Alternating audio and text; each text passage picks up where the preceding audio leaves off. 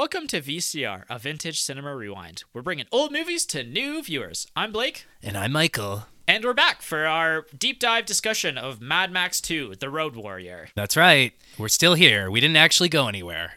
So. Yeah. Well, we left, and then our dog was brutally murdered, and our car was destroyed, and we came back. Yeah, it was a real bummer. Just when we thought we were out, they just pulled us right back in again. Yeah, fortunately, thanks to history's fastest recorded case of Stockholm Syndrome, one of our friends saved us. Okay, well, let's talk in front of the camera, talk the plot, talk the characters, and everything going on with this film, and then we'll move our way back. So, I want to talk a little bit about the opener of this film, because I think it's, stands as one of the greatest narration openers of a film ever, period. The movie itself, it almost has, a samurai feel to the opener, It's an interesting way of putting it. It's like an old samurai movie telling this story of this legend of this man and the world that we're involved in. My life fades, my vision dims, all that remains are memories. I remember a time of chaos, ruined dreams, this wasted land. Yeah, it's pretty intense. And we don't even know who the narrator is at this point in time, which is also really cool. And the reveal of that later is a very awesome reveal. Yeah, you know what? I genuinely did not see that coming. It's the sports section. We could just say it, right? Yep. So it turns out this whole time the narrator was the feral kid. Right. Genuinely surprising. Did not see that coming. And it's really, I don't know, there's a lot to think about in that sense, because there's a lot of story that means, that adds to this film, because it means that the Northern Tribe did survive. What Max did for them mattered. And him reflecting and remembering on this time period in his life and the impact that it had on him as a child and later as an adult as he became the leader of their group. All of that is really, really special, and it adds a lot to the character of Max. It also kind of implies that, we're not really getting Max's story. We're getting someone else's interpretation of his story. Yeah. You know what I mean? It's Max is this... He's become this weird folk hero to the tribe. Right. And we're just getting kind of a secondhand glimpse of them. Yeah, and his story was passed down from generation to generation. Yeah. Which is really cool. There's almost like you said, folk kind of story to this, like folklore kind of feel, fairy tale vibe. Yeah, definitely a fairy tale kind of thing. Yeah, it's really cool. And the other thing, like I said before in the other episode, is that the opener with the montage and recontextualizing the first film and explaining the direness of this world and how desolate it is, it does a really good job of just plopping you into this world with giving you just enough to go off of, but not too much to feel overburdened, or all of that stuff mattered necessarily. It's not like we're kind of experiencing the nuclear holocaust. It's not like that's the front and center. It's more about these people trying to survive. Yeah, and it opens just like Fury Road. It opens mid-chase scene. Yes, it just gets right into it. Yeah, and that's actually something that Jess, partway through this watch, actually said, and it was actually when we were in the gas town. She was like, "It's really cool how this film actually, or how Fury Road actually took so many ideas and thoughts from this film and just refined them and again, kind of recontextualize different ideas to fit into this world and continue to build on this world." Yeah, that's something I wanted to talk to you about that I mentioned earlier. Fury Road is almost kind of, I don't want to say a remake, but it's almost like a reimagining of this movie. Yeah. The last 30, 40 minutes of this film is a breakneck car chase. Yeah, and it's Fury Road. Yeah, and it's basically George Miller felt like he could do more after doing that, and so he did with Fury Road, basically. Well, it's funny in the sense that, you were saying, he felt so constrained budget-wise by Mad Max 1. Right. He made Mad Max 2, and then, 30 years later, he made Mad Max 4, Fury Road, with even more money.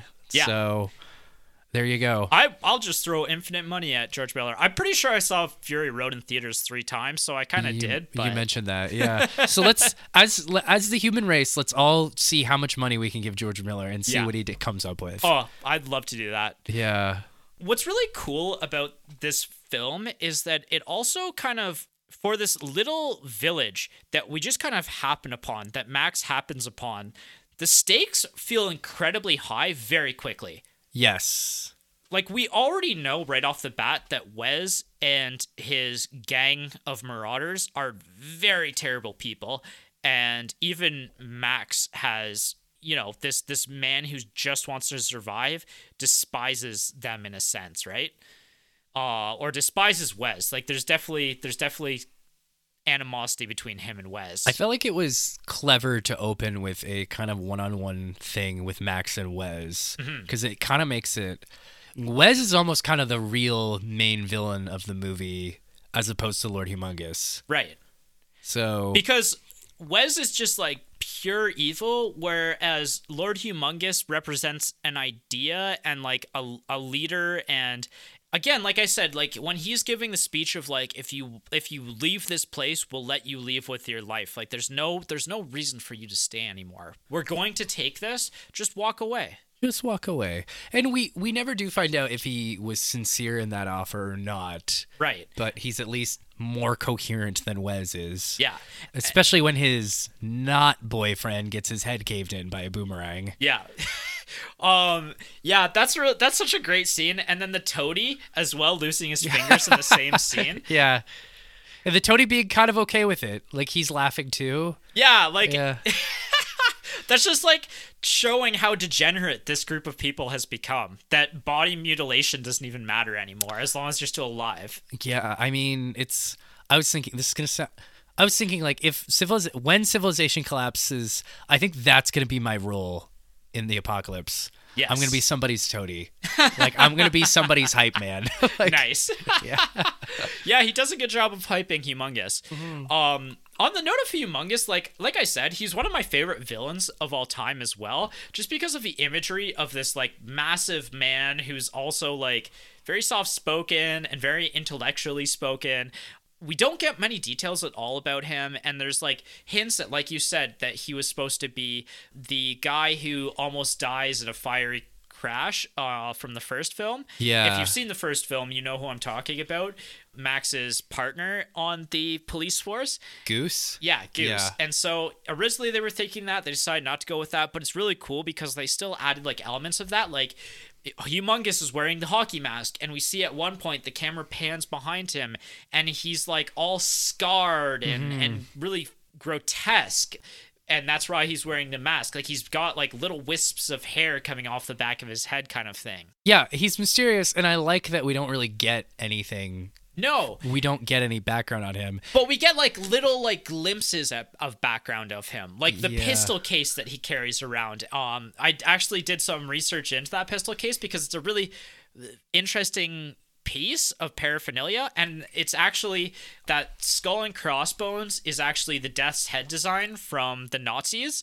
So it's actually like an old Nazi weapon, which is kind of interesting because the character of Humongous almost speaks with like a Swedish German accent, right? So it's not impossible to think of like him as maybe a military leader from this past world or something, and you kind of start to build like this world, a little mythos. Yeah. By the way, he's got that 44 revolver with the scope on it, yeah, just like in Fallout 3. Right. So that's something else Fallout took from these guys. Yeah, exactly. And apparently he's so good with it, he can like shoot like an engine with it off. He can shoot a truck's engine with it. Right. So I do have one thing to say about the villains, specifically Wes and Lord Humongous. Yep.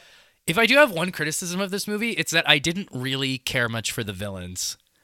I didn't really... How do I put this? I didn't really find them intimidating enough. Yeah, if that makes sense. They're like, yeah, they're just so... Like I said, Wes is almost comically evil to a point. Yeah, I felt like Wes in particular, I really wanted more from. Okay. Like they have that detail about how his boyfriend gets killed and then he's right motivated for revenge, and like they kind of set up that there's sort of like a personal almost rivalry between him and Max, but like it never really, I never felt like it amounted to all that much, or like I never felt like he was a big enough, like there's that moment when like Lord Humongous is giving his big speech and he's just standing there and he just very casually like shoots a rabbit with his wrist launcher. Right. So you're like, oh, like, oh man, this guy's bad news. Like, look at how tough he is. But I don't know. I wanted more from the character. Like I was never as intimidated by him as maybe I wanted to be, especially at the end. He's fighting on top of Max's rig, and then he kind of like flops over the hood. There's a moment where I was like, oh, is that it? Like, is he just okay? And then he comes back, he like comes screaming over the side with later. the kid. You're right, with the kid, and it's like, but like it's still kind of like, like, right. I guess maybe you describe him as comical evil. I found him more comical than evil. Yeah, I didn't really find him as effective, and like I liked Lord Humongous too, but I kind of would have liked to have seen. The problem, I think, is that Immortan Joe was such a good villain that it's kind of hard to, like, take these guys all that seriously. Yeah. Like, the villains and, like, Immortan Joe and, like, his sons and the, like, warlords he's got with him. Like, they're so intimidating. The war boys. Like, it's just, that's... I'm going to say, this isn't correct chronologically, but it's a tough act to follow. Yeah, it's a tough act for me to follow as someone who saw Fury Road first. Yeah, that is completely fair. And I honestly, I would agree. And we'll talk about our personal reviews and even how this maybe fits into our rating of the Mad Max series, because I've seen all of these films multiple times at this point, except for the first one I watched the second time to kind of be ready to talk about it a little bit for this podcast. Okay. And the fact that that's the only one that I've only seen twice now kind of says something about what I feel about the first one. Yeah. Anyway, what else would I want to talk about? Oh, I wanted to talk about quickly about the them trying to get the rig back into the Northern Tribes fort is like a very chaotic and really cool scene. That's one of those scenes where like some of the details really start to pop for this world, and where that's when Jess mentioned that there was a lot of details, like the car mechanic kind of being like, you know, held up by like his little pulley system. That's kind of using himself as like a like projectile weapon against somebody. Well, that's in the later scene. Oh, is it? Right. Yeah. That's the scene where it's like right before where we get the really funny scene where the leader of the Northern Tribe is like asking them like how long it's gonna take to get the truck set up, and like his it's almost like his child basically is yelling back up to him. Yeah. Like he's just like muttering things, like thinking to himself, and the other guy's yelling. And this is one of my favorite lines in the whole movie is they're like, well, how long do you need? And he's like, 24 hours. And he's like, you have 12. And he's like, we have 12. And the guy's like, tell him okay. And he's like, okay. Okay. Yeah. That was pretty funny. On the flip side of the bad guys, and not necessarily thinking they had enough depth, what did you think about the aesthetic and the design of all of the bad guys? I liked them, but I'm also kind of struggling to remember them. Okay. And I only saw the movie like 2 days ago. Yeah, that's fair.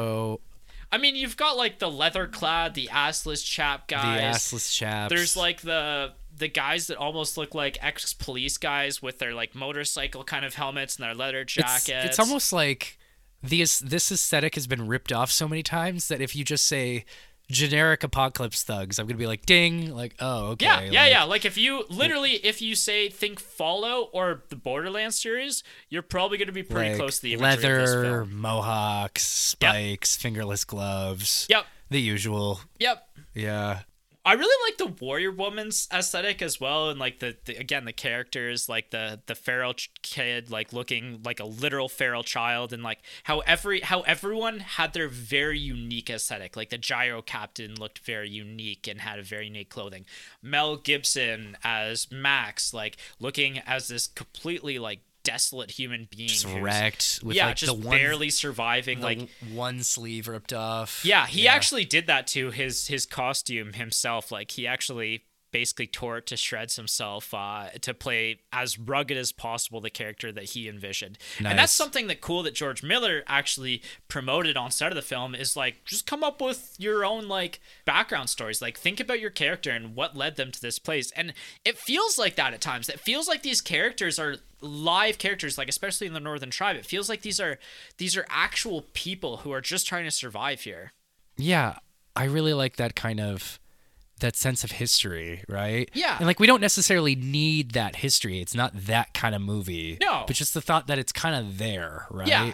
Yeah, exactly. Like somebody thought about it before the scene started. Or like there's that big scene where like the Northern Tribe leader and Max have that big kind of like confrontation, and the Northern Tribe leader basically says like, oh, like what happened to you out there? Like, did you lose somebody? He basically says like, big deal. We've all lost somebody, right? Like we're all trapped in this ruined world.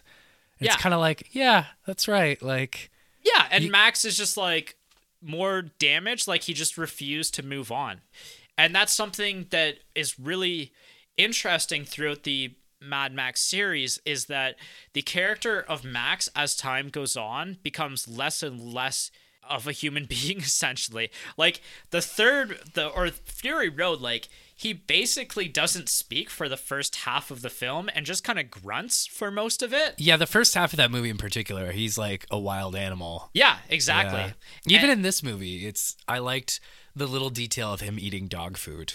Yeah. Like he doesn't talk, he's just eating dog food. It's whatever. Like right. Yeah. And I really like this film as well because he's given the opportunity to stand and fight the first time, right? Like they're like, oh, we need you. You've got to drive the rig for us. And he decides to leave with the gas and just do his own thing because he's not ready to rejoin any sort of society, to regain any humanity. And that choice actually costs him everything. Yeah. Which is really interesting. And at that point in time, he decides to get the rig and come back and drive the rig for everyone. You know what? I do have another big complaint, and it's at the end of the second act, they want Max to drive this oil rig out of the, away from Lord Humongous and this oil rig, and he refuses. And it's kind of like Han Solo, like refusing to join the Death Star run, right? Because like as you're kind of like, okay, he doesn't want to do it, but like he's gonna change his mind, right? Right. But he doesn't really change his mind. He just drives away. But then he gets attacked by Lord Humongous, and his car blows up, and his dog gets shot, and the gyrocopter guy ends up rescuing him. Right. And then he gets brought back to the oil rig, and then he decides he's going to drive it. Yeah. I just have a hard time understanding, like, how did you go from, I'm not doing this to, okay, I'll do it? So... Vengeance? Even vengeance for what? Like the car? His or dog? The dog? Maybe. Both? I felt like his... The car is really one of his last connections to the old world. I guess so, and that's kind of hammered home a few times throughout the film that like this car, this is the only one left in the world. Like the Interceptor is a massively important symbol to the film series, and the destruction of the Interceptor is Max's like last break from everything and anything that he ever loved. It was a little unclear to me what his motivations were. Yeah, that's fair. I was just like, oh, okay. And like, I don't mind the detail of him like just deciding not to and then having to be rescued. But like, I don't know, even if it was maybe this would have been cheesy, but like if there was maybe some kind of thing or just one small moment afterwards where he's like, like maybe I do owe you guys, maybe I should help you guys, or like maybe I shouldn't be alone anymore, blah blah blah blah. I know that would have been like, I mean, I'm sure they would have done it better than what I'm just spitballing right now, but like it's kind of like, remember how when we did The Godfather I complained that I thought Michael Corleone's character was a little vague at times? Right. Like, I'm just like, I don't really get the guy. I kind of felt like that with Max at the end of the movie, where I'm like, what made you change your mind, buddy? Like, you know? And I get it. Like, maybe it was gratitude. Maybe it was vengeance. Just, even if it had just been one or two lines, I would have been like, okay, like, that's all I wanted. Like, yeah, I believe you now. So, well, like, in Fury Road, it's very believable. Like, he goes his separate ways with Furiosa. He has another PTSD episode. And then he catches up with them. He comes up with the plan of, like, let's go back. And, right. like, you believe at this point that he does kind of care despite himself. Right. Whereas in this movie, I'm just kind of like, yeah, there's not as much time focused on like why would Max care, and this film does, at a point to its detriment, make Max an uncaring, unhuman person at this point. and I guess that's the point, is that he's kind of, he's the classic gunslinger, grizzled anti-hero who's like, hey, I'm just here for the gas. Like, come on. But like, I don't know. I think it would have also just been easy for like something for him to decide to just do it on his own.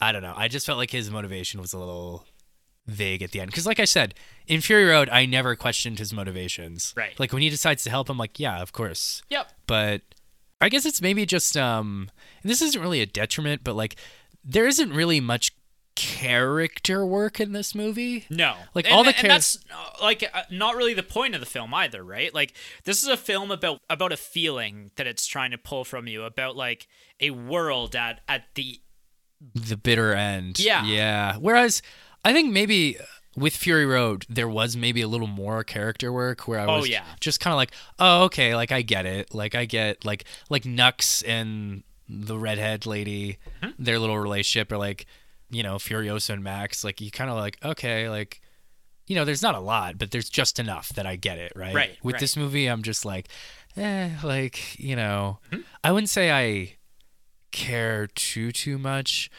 about, like, all the characters are entertaining, but I wouldn't say like, I feel like I don't think I know any of them all that well. Yeah, that's fair. Again, that's not the type of movie he was trying to do, but like at the end when Max is like, I'll drive the oil rig, I'm like, okay, like what changed your mind, buddy? Like, is that the concussion talking? Like, so anyways, I just ragged on this movie for a while, but I still liked it quite a lot. Maybe there's a parallel universe where there's a cut of this movie where Max just drives off and he's not in the third act. The third act is just the other people dying without him. Yeah. And it turns out the gyrocopter was the gyrocopter guy was the true hero the whole time. What a great guy. I really liked what they did with him, how like he's set up as like kind of this foil, or like kind of like a partner to Max, but then like he kind of gets like forgotten about for part of the movie. Yeah. And then he comes back, but like I laughed out loud that part where he's lugging that oil over his back, and then he comes across the gyrocopter who he basically just forgot about. Yeah. And then the next scene is the gyrocopter carrying the oil for him. Yeah. He's forced him to carry it back to their helicopter. Yeah. And then no, it's my steak. I get to eat him. Yeah. I trained him. I get to eat him. Right. And then it turns out that like the shotgun he was threatening him with was empty the whole time. Yeah. And the gyrocopter's like offended by it. Yeah. So, and then despite all that, he goes out of his way to rescue Max. So, like, and he still has some humanity left in him. I think he also saw the value of Max into this community. Like, and that's really cool that before the scene, Jess said at some point, like, it's really cool the found family element to this film. Like, this community does feel like a family. Like, there's several moments where, like people grieve for a death or grieve for somebody or like, share a moment together. And there's these little moments throughout this film that really solidify this community together. Yeah. What I was going to say is that it all culminates in like the gyrocopter's girl telling him like he basically tries to sneak off with her in the night, and she's like has second thoughts and says like I can't leave these people. These are my family. Like I'm going to live or die with them.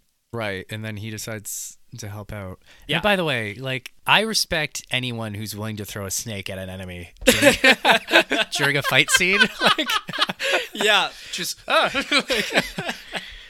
yeah. One of the most underrated characters of cinema is the gyrocopter. Yeah, and I guess the same actor plays a completely different character in the next movie. Really, I didn't see that. That's what I read. Cool. Just owing to like the anthology nature of it, but yeah, that comes back around as well because the toe cutter from Mad Max 1 is Immortan Joe. Oh, is he? Yep. I did not know that. Yep. Oh, you know what? I thought it was Lord Humongous who was Immortan Joe. I knew one of the villains came back to play Immortan Joe. That's tight. Yeah, it's cool. I like that George Miller has, like, you know, his people. It's like roster of people. Yeah. I need you to play 30 years later. I'm going to need you to play another villain. Well, and the other thing too is, like, these are Australian films. Like, these are not Hollywood films. They're backed by Australia. Like, these are some of the most important of that country's filmography, and there's a lot of passion behind that. There's a lot of, like, you know, what's the word I'm looking for? Like national pride? Yeah, there's almost? pride behind this film and Yeah. the characters and the actors who take part in these films. That's awesome. Yeah. I want to talk to some of the other, like, little world building things that kind of are thrown throughout the film. Like, there's, like, a little moment where Max has camouflaged his car. I thought that was really neat. Oh, yeah. People being tied alive to the front of cars to be used as, like, human shields, or, like, you know, just basically meat shields if you crash or something like that. Like, that's a something that this film originated and is very, like, used frequently, I would say now. Like, it's imagery that sticks with you when there's two people strapped to the front of the car, like, screaming. Like, Yeah. there are things that you see in this movie that are gonna, like, bounce around your head for the next week or two. Yeah, they're not going anywhere. Yeah. I've seen this movie, I don't know, I've probably seen this movie 12 times already, and the last 40 minutes always get me. Like, I'm always edge of my seat, like, silent, like, unblinking to see how the movie's gonna end, even though I know how the movie's gonna end. I was thinking this, and I'm just, your dog running into the room just reminding me of this. I thought it was clever from a storytelling perspective to give Max a dog. Yeah. Because it's like, it's a constant little reminder that, like, this guy is capable of empathy. Yeah. Like, he is capable of connection. You know what I mean? Mm-hmm. Also, how funny is it? The first scene where he meets the gyro captain and, like, they're slowly trying to outwit each other. Right. And then Max just opens the door of his car and the dog tackles him. No, the gyro captain is Right. the door. Yeah, the dog tackles him. Because he's, like, booby-trapped his car, which is such an ingenious, like, plot device, because it comes back later, right? Mm-hmm. When they accidentally blow up the car trying to steal his gas, and that saves Max's life. Mm-hmm. I thought having him have a dog was a really nice touch. Right. So that one scene where he's, like, first in the, like, compound with the family and they're like, get your dog out of here. He just picks up the dog and walks away. And the dog's just, like, kind of, like, being a dog. It's pretty funny. But, yeah. It's a shame the dog had to die, though. But, hey. Again, that was the motivational factor that you missed, apparently. I guess so. But, you know, it's funny. Like, you see the dog barking at a bad guy. You see the bad guy lift his gun and shoot. And then you hear the yelp off screen. And then you never see the dog again.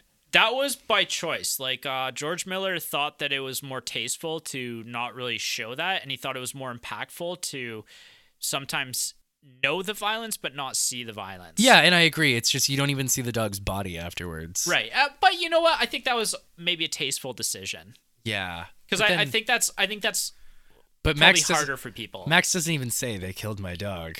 Yeah, but Max says, like, 16 lines the Yeah, whole movie. I know. But it just, to me, it was like he shot the dog out of the movie. Like, yeah, he's just out of the movie now. Well, and that's somewhat, like, the point of the movie in some sense, is that, like, the movie is about, like, the movie is carried in some sense by the reactions and the expressions and the emotions of the characters, not necessarily the dialogue choices. Because there's even times where, like, the score of the film kind of overwhelms everything happening. And I really hate that in some films. And in this film, it felt like the correct decision almost. And you know what? I'm going to segue into effects and filming here, actually, because I think this is a really good part to do that. When George Miller was editing this film, he actually edited it in silence. Like, he did not have any audio playing while he had it muted while he was editing, because he wanted to make this a film, like a silent film almost, with, like, some dialogue and a score, and make it more about the feeling of the film than about the story. Interesting. It's like he wanted to see if the visuals alone could tell the story. Yeah, exactly. Interesting. Which is a really cool decision that, like, you know, how many directors are able to pull that off, right? These days, not many. Yeah. The story of Mad Max 2 itself is actually based on a few different things. Like, the Joseph Campbell's The Hero with a Thousand Faces novel is one of the bases, as well as the work of Carl Jung. Young. Young? Yeah. Jungian? Yeah, Jungian. Yeah, so there's some psychiatry ideas, like probably some id stuff or something. I'm not read up on. I'm not super familiar with Carl Jung either. Yeah, as well as the films of Akira Kurosawa. I see it. Yeah, all of the samurai kind The of samurai stories. and Western influences really go hand in hand with Yeah, each we're gonna other. have to watch another samurai movie again this year with you this time. Definitely. Because Jason and I really, really liked when we watched Harakiri. Yeah, I'd be down. Yeah, we'll do a Kurosawa because we did Kobayashi last time. That's right. I wasn't involved at that point Yeah. with the podcast. There's also another film that this story is heavily influenced by, and it's a 1953 film called Shane. And so I believe it's a Western. The plot of that film is that a lone stranger saves a town. Basically, he's just like one of those lone rangers who just wanders into town, has no connection to anybody, and just saves them. And actually, the feral kid is kind of the nod there because there's a character similar. There's a feral child in that movie? I don't know if feral is the right term, but like somebody who's of similar importance to the film. Sure, okay. There is a child in the movie. Let's put it that way. Yeah. In terms of like the opening scene of this film, so the opening scene after we get the narration and kind of the details of where this world is and where we're being dropped at is of Max and Wes in the car chase at that point. What was originally shot was Max driving past a farm and Wes and the rest of the Marauders were ransacking and raping people, and there was dead people hanging from trees. Wes sees this car driving by and goes, "Gas, let's go get it," and that's how the film starts. And instead they decided to cut all of that and just plunk us right in the middle of the action. And I think that was the right way to do it. That's really smart. Yeah. In terms of like the film itself, like as a whole, the original cut of the film is much more bloody and violent, or was much more bloody and violent, but they actually had to cut a lot of those parts down because of the Australian censors at the time. And all of those scenes and sequences were completely cut and were never kept, and there's lost no to version. time. They're lost to time. We'll Damn. never see the hard R version of this The film. hard R. Well, if we give George Miller enough money, maybe. Maybe in the next one. Yeah.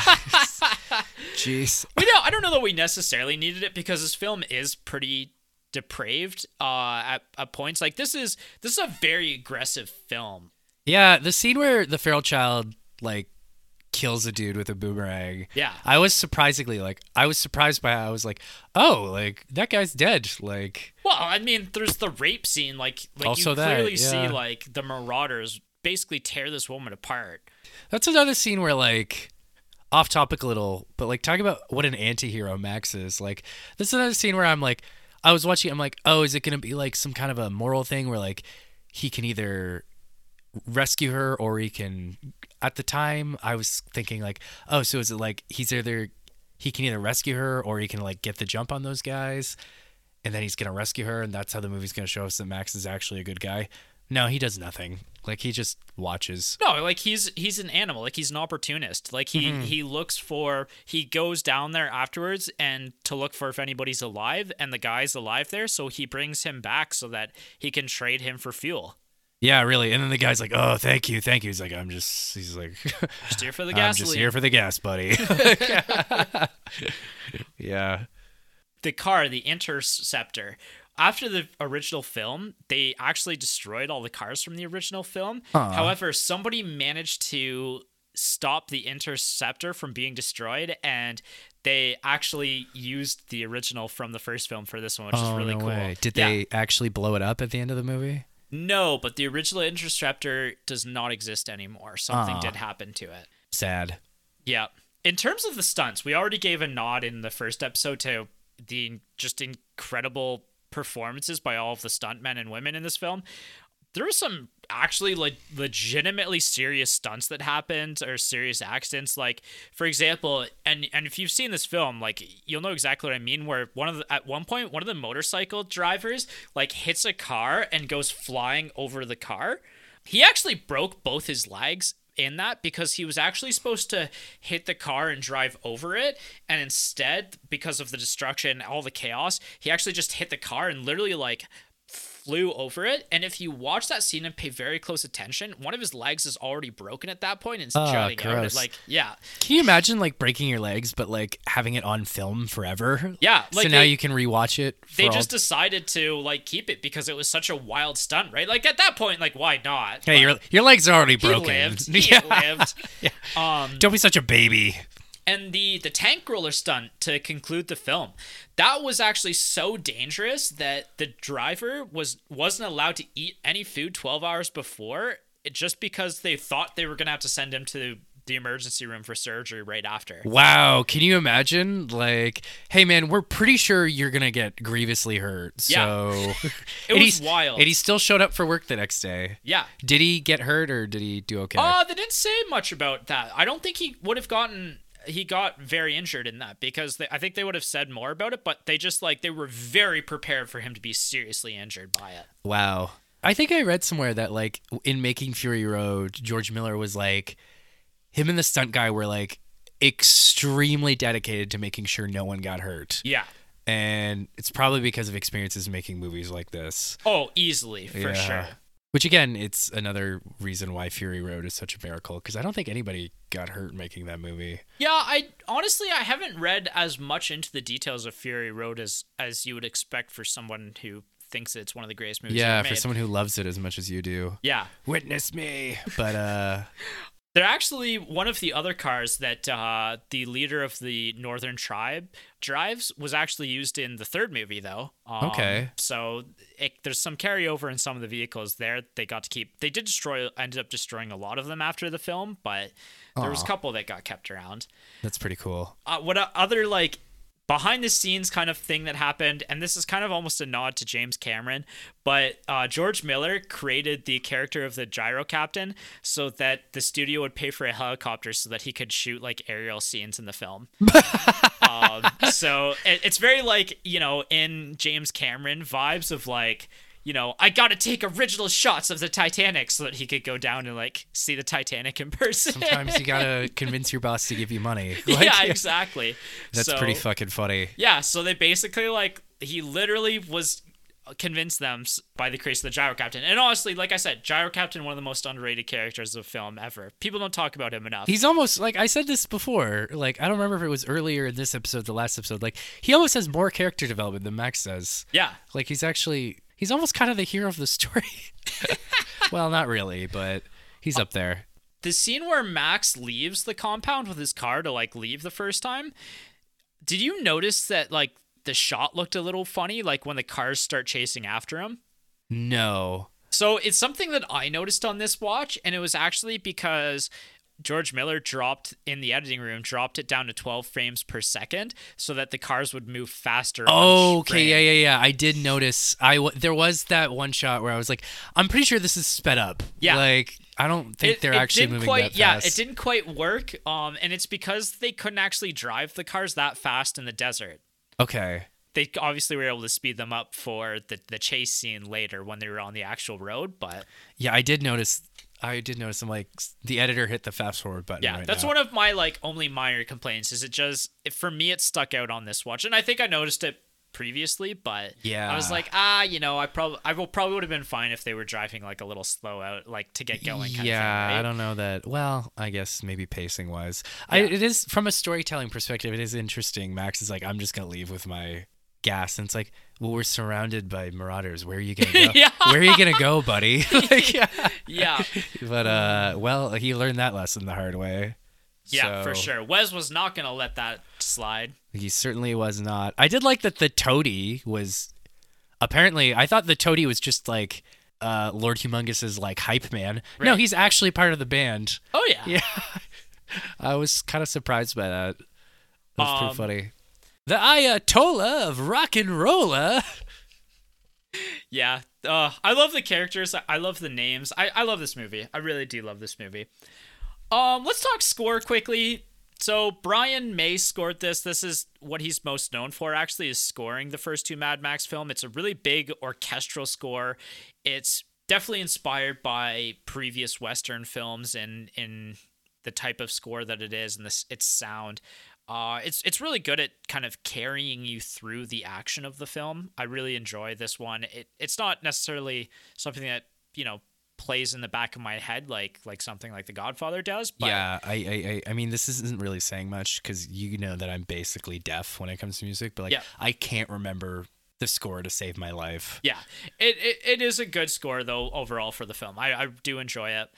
So a look back at the times, just kind of filling you in on like a little detail that I thought was interesting is these films come a few years after the 1973 oil crisis, which people thought were going to be the end times then. And what's really interesting is this film series also does kind of parallel our world in a way in that like oil does kind of and gas really makes the world go round. And Kinda. when there's shortages, like when Russia invaded Ukraine, there was genuine concern over like there being enough gas in Europe and stuff like that. And it just like it's a film like this that kind of just reminds you of like how precarious things are. Yeah, I liked the idea that it's this apocalypse and everything's motivated by this one thing. Yeah. We all need this one thing really badly. So But like it's not unrealistic though. no, not even a little. Actually, shit, give us like 2 or 3 or 5 years and this might be our lives. Mm-hmm. So The legacy of this film. So we've already talked about games like Fallout and Borderlands, how they're heavily inspired by this. There's also the game Twisted Metal and Rage, which I have a friend who's a big fan of the game Rage. really, the one guy who's Yeah. a huge Rage fan. A lot of like inspirations to video games and video game series. Like you've already mentioned, like some of the aesthetics, like the clothing, the weapons, everything like really fits in, especially like Fallout 3. Yeah, especially Fallout 3, Fallout New Vegas, Fallout in general. Yeah, there's also a Mad Max game that came out around 2015. I own it, have played it, really loved it.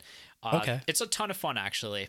If you had a working PlayStation, maybe I'd let you borrow it. Listeners, for those of you not in the know, my roommate played my PlayStation during a thunderstorm and it basically melted. So if you'd like to support Vintage Cinema Rewind by sending me a new PlayStation, Don't send him a new PlayStation. do it. Maybe just subscribe to this channel and tell your friends so that we can Okay, in a build our couple of years, channel. when we start a PlayStation, one of it will be like, if we Start have... a PlayStation. When we... Oh, man.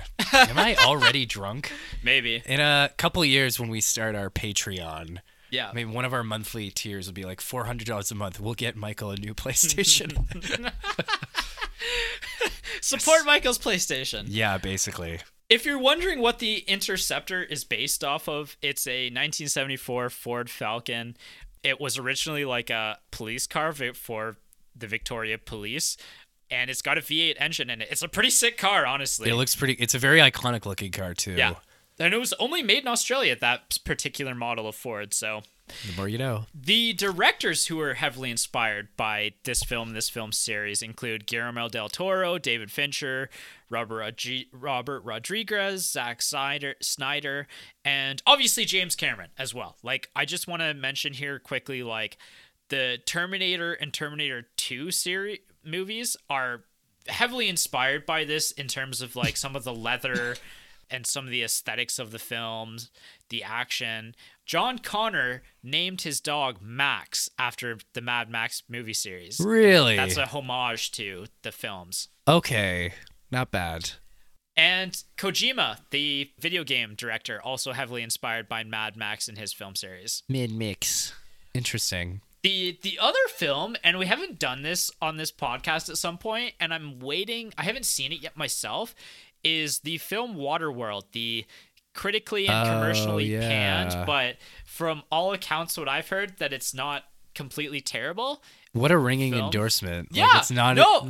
One of my cousins, who I do respect his movie choices, said that he did legitimately enjoy Waterworld, and I'm waiting for us to do it on the podcast because I really want my first impression to be for this pod.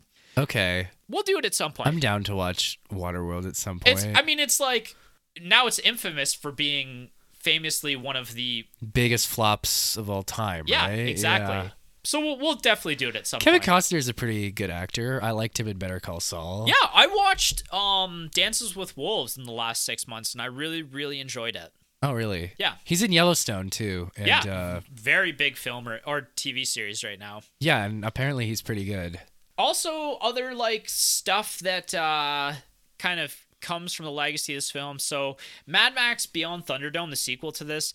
I don't know if we'll get to it. Maybe we will someday on this podcast. It's definitely not anywhere near the top of the list of films that we're going to probably check out.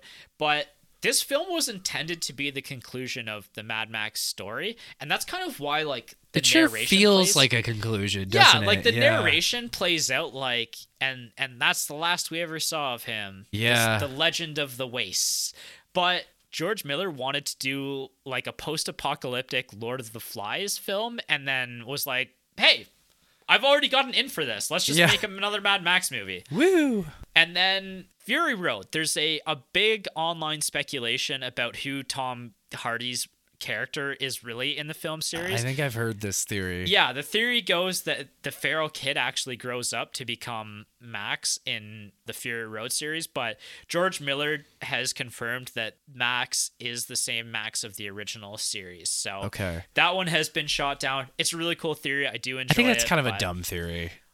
I don't mind it, but it doesn't quite fit. After watching Mad Max 2 over again, it doesn't fit the story of the feral kid and him going off and you know, living out the rest of his life. So, because he specifically says, "Then I became the leader of the Exactly, tribe," and it's exactly. like, okay, but yeah, I don't know. it's one of those things where people probably just misremembered the second one, right? I also just feel like, and I might have said something similar to this earlier. Like, it doesn't really matter who Max is. Yeah. Like the It's like continuity, the Batman. He's like the Batman. or It just doesn't like matter who he is. maybe in the sense that like the continuity between these movies, I don't think it really matters. Yes.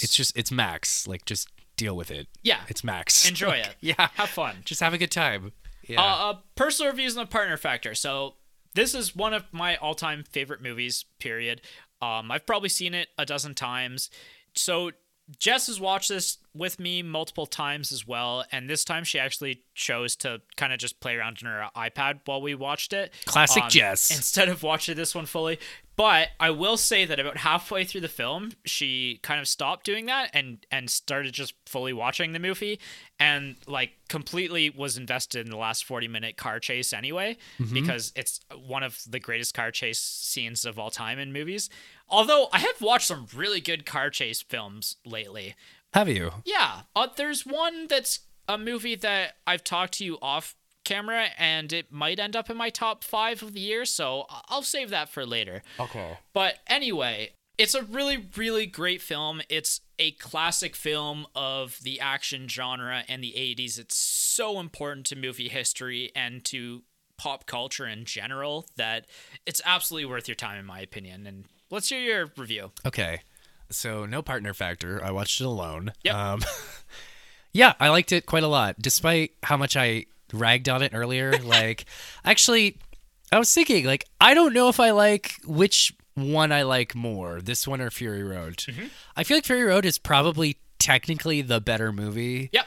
Objectively, I might like this one a little bit more. This one has a lot of character. A lot of charm. Yeah. Yeah, which isn't to say that Fury Road doesn't. It's just this one has a very kind of like fairy tale classic Western, like, and you're a big Western guy. I am a big Western guy, and this is basically a Western on wheels. So, And that, I was actually going to ask you that, like, where this would rank in with your Mad Max, like, filmography.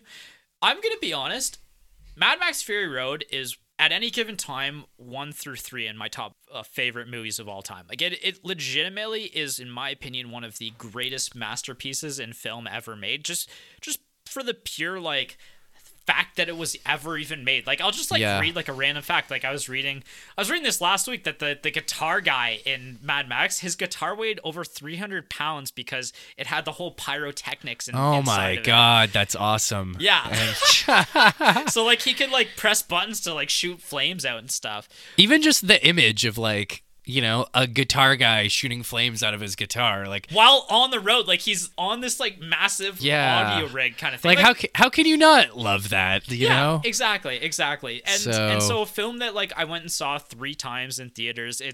This film is, again, this is one of my favorite films of all time. It probably, Mad Max 2 probably fits in my top 20, but Fury Road holds a very special place in my heart. Yeah, you know what? I'm gonna have to watch Fury Road again, like soon, while this movie is still fresh in my mind. Yeah. To give a definitive answer one way or the other. Yeah, that's completely fair. Oh, and like, I think it also speaks to how much you like this film as well. That your Mad Max Fury Road was in your top 5 list last year. That's right. And you're saying that you might like Mad Max 2 better than Fury Road. Yeah. Well, and again, it's kind of like what your fiance was saying. Like it's Fury Road is almost kind of it's kind of funny how George Miller just keeps like he's got this idea for this perfect Mad Max movie in his head, and he just keeps like just keeps wheeling out these prototypes. Like, I think I got closer this time. So yeah.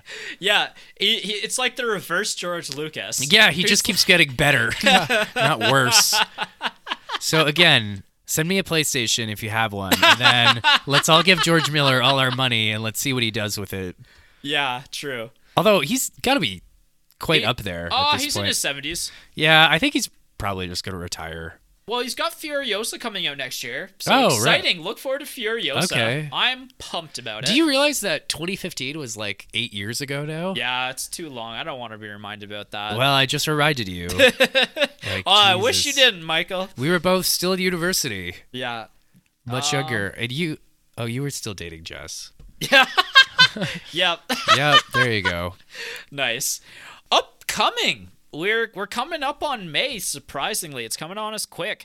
We're going to do a Director's Month for May, and I think we're doing Scorsese. We've kind of been in a discussion, maybe more Jason and I than you and I about this, but okay. Martin Scorsese has a very hyped movie coming out later this year called Killers of the Flower Moon, starring Leonardo DiCaprio, and it's based on a true story and a novel that it's supposed to be like 4 hours long too, right? Yeah, like it's legit like a 4-hour epic.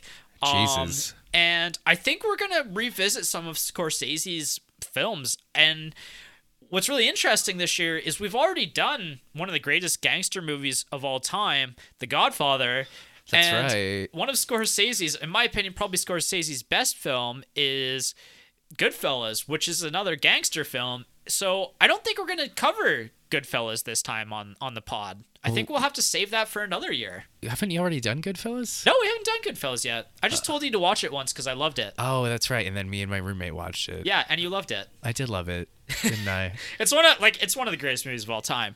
But yeah, like Scorsese has a really deep and rich filmography, and I've probably only seen half of it, and mostly the latter half as well. So it's kind of crazy to think how long that guy's been prolific for. He's been making films for like 50 years. Yeah. So we've got a lot to draw on, because he puts out a movie once every like 2-3 years now, and I think he was making like a movie a year almost at one point. Yeah, he's the elder statesman of movies. Yeah, like we have a lot of films to pick from.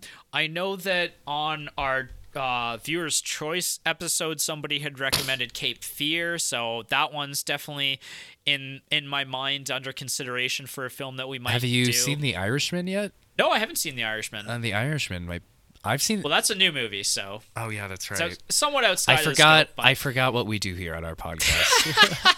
I'm not against doing new films every once in a while, but they have to be like, there has to be a good reason. There has to be a good reason, and maybe this is close enough, but I almost would want to do like, I don't know, The Wolf of Wall Street is such a good movie. I forgot he did that one too. Yeah. Scorsese, man, he's like one of the greats. Yeah, I guess so. Yeah. Jesus. So yeah, if you have any recommendations for either of our Scorsese movies, we've got 2 to pick from in May. Let us know in the comments. Yeah, the sound off. Yeah. I don't know why I was waiting for you to say something. I don't know. I you also didn't know why. I felt the pressure immediately. Yeah, but it's my turn to say something. All right, I think that's it then, and we'll see you on the next episode. Goodbye. My turn to say something.